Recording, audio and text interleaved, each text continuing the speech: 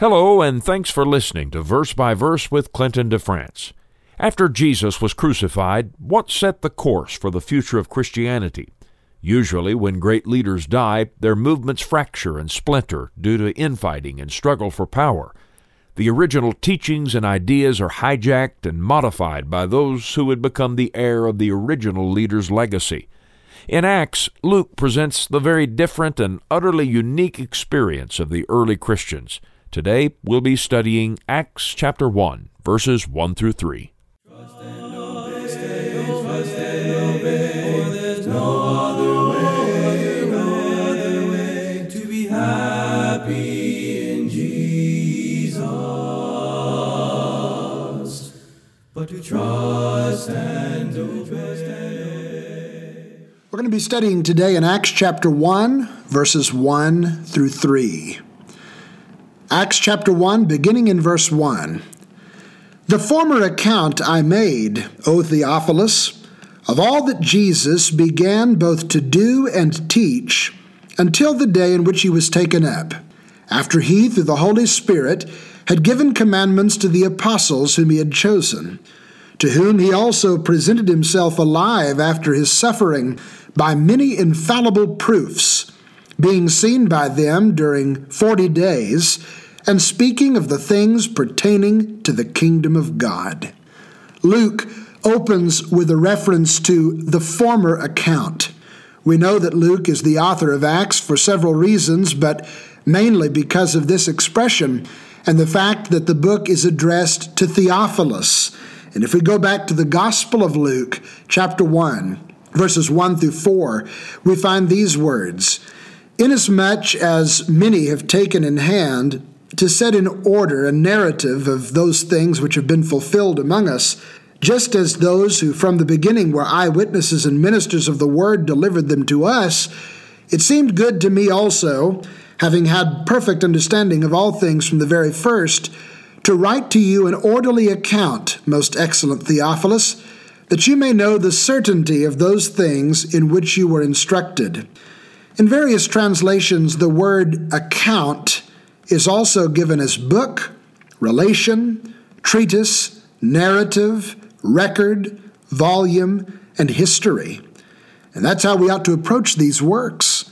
Both the Gospel of Luke and the book of Acts are called history by their author, not fairy tales, not devotional literature or allegories or poems, but history of real people, real places, and real events. I believe as we study, we're going to find that Acts upholds that claim against the most intense scrutiny. Theophilus, to whom the books were addressed, was likely a Gentile Christian, and many believe that he was a patron to Luke, who financially supported him in his labors as an evangelist and historian. Luke says that in his gospel, he recorded all that Jesus began both to do and to teach. That is, all the pertinent miracles, works of benevolence, meaningful excursions, and acts of obedience to God, and the sermons and teachings and words of wisdom and comfort that he spoke. The ministry of Jesus, as amazing and wonderful as it was, filled with some of the most remarkable events and happenings in the history of the earth, lasted only 3.5 years. And the Gospel of Luke concludes with Jesus being taken up, says Acts chapter 1 and verse 2. Luke chapter 24, verses 50 through 53 says, And Jesus led them out as far as Bethany, and he lifted up his hands and blessed them. Now it came to pass while he blessed them that he was parted from them and carried up into heaven. And they worshipped him and returned to Jerusalem with great joy and were continually in the temple praising and blessing God. Amen. But Luke reminds Theophilus that this was after some meaningful interactions between Jesus and the apostles, interactions that forecast the work of the gospel was not finished. It was only beginning. Luke mentions 3 things that Jesus did with his apostles before he left this world. Number 1, through the Holy Spirit, He had given commandments to the apostles whom he had chosen. The commandments to which Luke here refers are what we often call the Great Commission, or the Apostolic Commission. We might also call them the marching orders of the kingdom of God. These commandments are mentioned in the Gospels of Matthew, Mark, and Luke, and I think it's worth our time to read each of those accounts. In Matthew 28, verses 16 through 20, "Then the 11 disciples, that is, the apostles minus Judas, went away into Galilee, to the mountain which Jesus had appointed for them. When they saw him, they worshipped him, but some doubted. And Jesus came and spoke to them, saying, 'All authority has been given to me in heaven and on earth. Go therefore and make disciples of all the nations, baptizing them in the name of the Father and of the Son and of the Holy Spirit, teaching them to observe all things that I have commanded you. And lo, I am with you always, even to the end of the age.'" Mark 16, 14 through 16. Later, he appeared to the 11 as they sat at the table, and he rebuked their unbelief and hardness of heart, because they did not believe those who had seen him after he had risen. And he said to them, "Go into all the world and preach the gospel to every creature. He who believes and is baptized will be saved, but he who does not believe will be condemned." Now Luke chapter 24, 44 through 48. "Then he said to them, 'These are the words which I spoke to you while I was still with you, that all things must be fulfilled which were written in the law of Moses and the prophets and the Psalms concerning me.' And he opened their understanding, that they might comprehend the Scriptures. Then he said to them, 'Thus it is written, and thus it was necessary for the Christ to suffer and to rise from the dead the third day, and that repentance and remission of sins should be preached in his name to all nations, beginning at Jerusalem. And you are witnesses of these things.'" J.W. McGarvey said, "We shall find that this commission is the key to the whole narrative before us, that the Acts of the Apostles here recorded are the counterpart of its terms and the best exposition of its meaning." I believe we will find this a true assessment. The Great Commission is the key to the book of Acts, and Acts is a textbook on how to accomplish the Great Commission.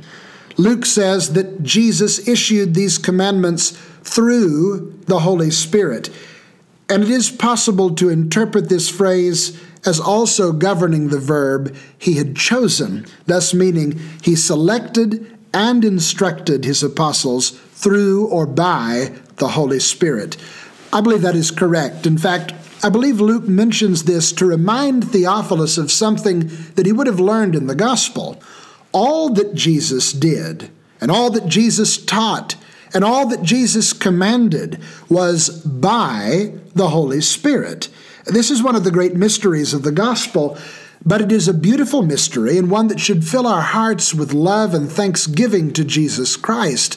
The Apostle Paul tells us that before Jesus was born of the Virgin Mary, he was in heaven in the form of God, and that he had equality in the Godhead. He had the same divine nature as God the Father, the same knowledge, the same abilities, and the same power. But in the work of redemption, Jesus emptied himself and made himself of no reputation, says Philippians chapter 2, verses 2 through 4. I don't believe that means he ever lost his divine nature. But somehow, Jesus submitted and limited himself during his earth life so that he would fully experience humanity. John chapter 1 and verse 14 says, "The Word became flesh and dwelt among us." And as a part of this submission, while Jesus was ministering on the earth, all that he did, all that he taught, and all that he commanded was not by his own authority, so he said in John chapter 12 and verse 49, but it was by the Holy Spirit. And we may not fully understand that, but we thank God that Jesus was willing to come down from his glory and take the form of a servant for us. Acts chapter 10 and verse 38 says that when Jesus was baptized, he was anointed with the Holy Spirit. You remember that the Spirit descended like a dove and remained upon him. And in the Gospels, we read the Spirit led Jesus around and empowered him to preach and to work miracles. Luke chapter 4, verses 1 and 18. In Luke 11 and verse 20, Jesus said that he cast out demons by the finger of God, which was a figure of speech for the power granted by God. But in Matthew's account, Jesus says it was by the Spirit of God. The Spirit is the one who gave Jesus the power. All through the Gospels, this idea is affirmed that Jesus worked by the Holy Spirit. And that's very important for the book of Acts, because Luke wants us to know that although Jesus is going to return to heaven, he's going to send the Holy Spirit down to earth to continue working through the apostles and in the church. And that means that the authority and power of God as seen in the ministry of Christ loses nothing by Jesus no longer being physically present on the earth. Luke continues, to whom he also presented himself alive after his suffering by many infallible proofs, being seen by them during 40 days. Luke reminds us of the torturous suffering and death of Jesus to accentuate the marvel that Jesus presented himself alive. We've already noticed a few of the occasions Luke had in mind in the accounts of the Great Commission, but there were several others over a period of 40 days. On the day of Christ's resurrection, Jesus appeared first to Mary Magdalene, Mark 16, 9 through 11, John 20, 11 through 18. Then the women, Matthew 28, 9 through 10. Then the two disciples on the road to Emmaus, Luke 24, 13 through 22. Then Peter, 1 Corinthians 15, 5, Luke 24, 36 through 43, John 20 and verse 19. And finally, 10 of the apostles, Mark 16, 14, Luke 25, 36, John 20 and 19. 1 week later, on the next first day of the week, Jesus appeared to the 11, John 20, 26 through 31. In the following days, Jesus continued to show himself to 7 disciples by the Sea of Galilee, John 21, 1 through 23, then to more than 500 disciples at once, 1 Corinthians 15, 6, Matthew 28, 16 through 17, then in Jerusalem, Mark 16, 15 through 18, then to James his brother, 1 Corinthians 15, 7, then again to the disciples in incidents that are mentioned later in Acts 1 and in Luke chapter 24, verses 44 through 49. And these appearances involved opportunities for investigation, in which Jesus proved that he had risen bodily from the grave by infallible or incontrovertible evidences, those who Jesus chose as eyewitnesses of his greatest miracle were not gullible or delusional. In fact, they were skeptical to the point that Jesus had to, on several occasions, rebuke them for their foolish and obstinate unbelief. The carefully and meticulously examined empty tomb, the emptiness of which was not challenged even by the unbelieving crowd, is a major part of this evidence. He ate with them. He talked with them. He met with them at various times of the day and in various locations. They touched him and handled his body and examined the marks of crucifixion to validate that he was the very one who had been nailed to the cross. It's no wonder that these encounters with Jesus caused the disciples to cease their 1,500-year-old Sabbath-keeping tradition and begin worshiping on the first day of the week, a day that was now hallowed by the resurrection event.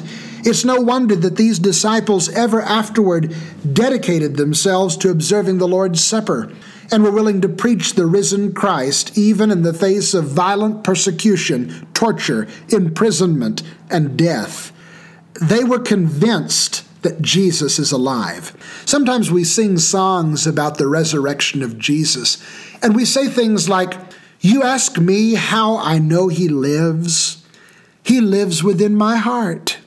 Now, I believe Jesus abides in us, but the truth is that I know Jesus is alive because he proved it physically, visibly, incontestably to many eyewitnesses. It's not some subjective feeling, but it is objective evidence of the most powerful variety.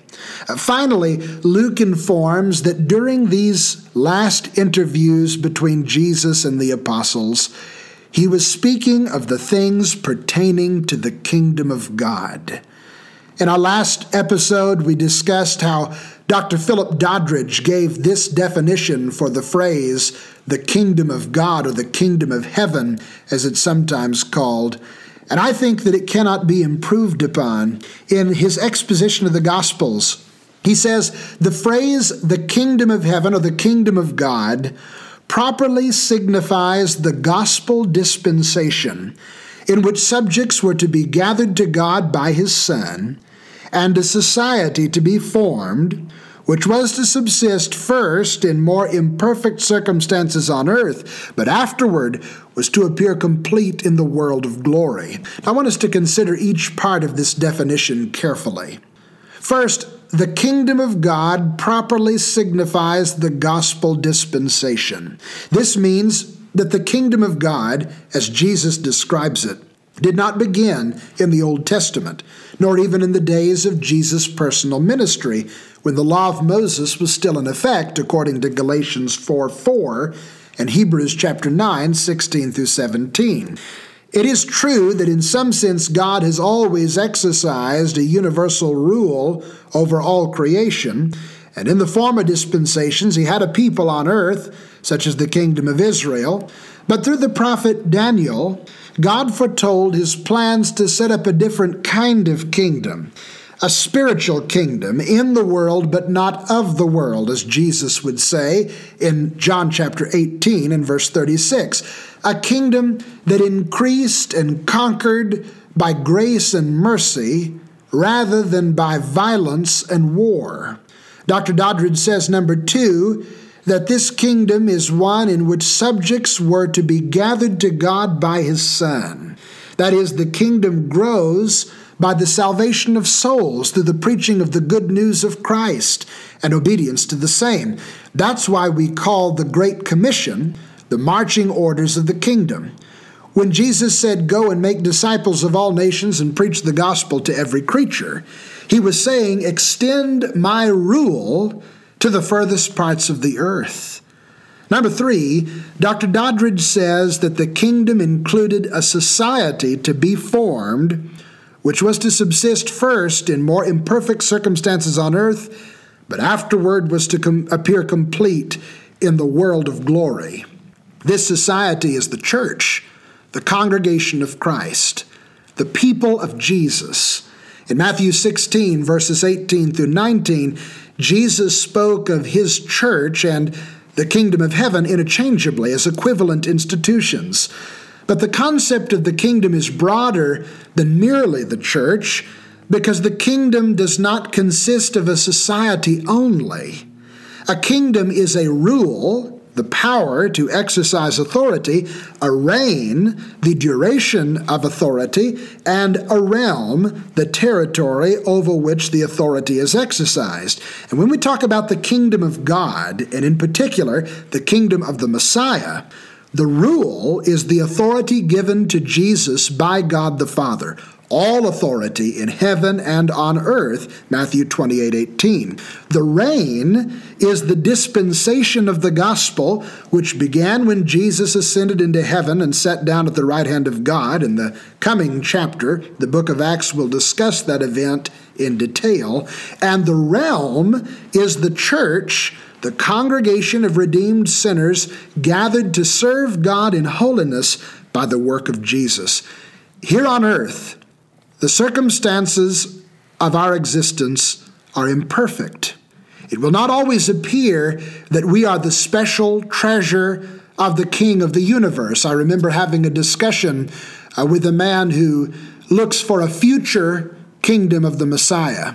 And when I expressed to him my convictions that the kingdom is here now, he looked rather despaired and said, "Oh, I hope not, because if so, it's not much of a kingdom." Sometimes we may wonder how the righteous can suffer so much and how the wicked prevail and seem so strong if Jesus is on his throne.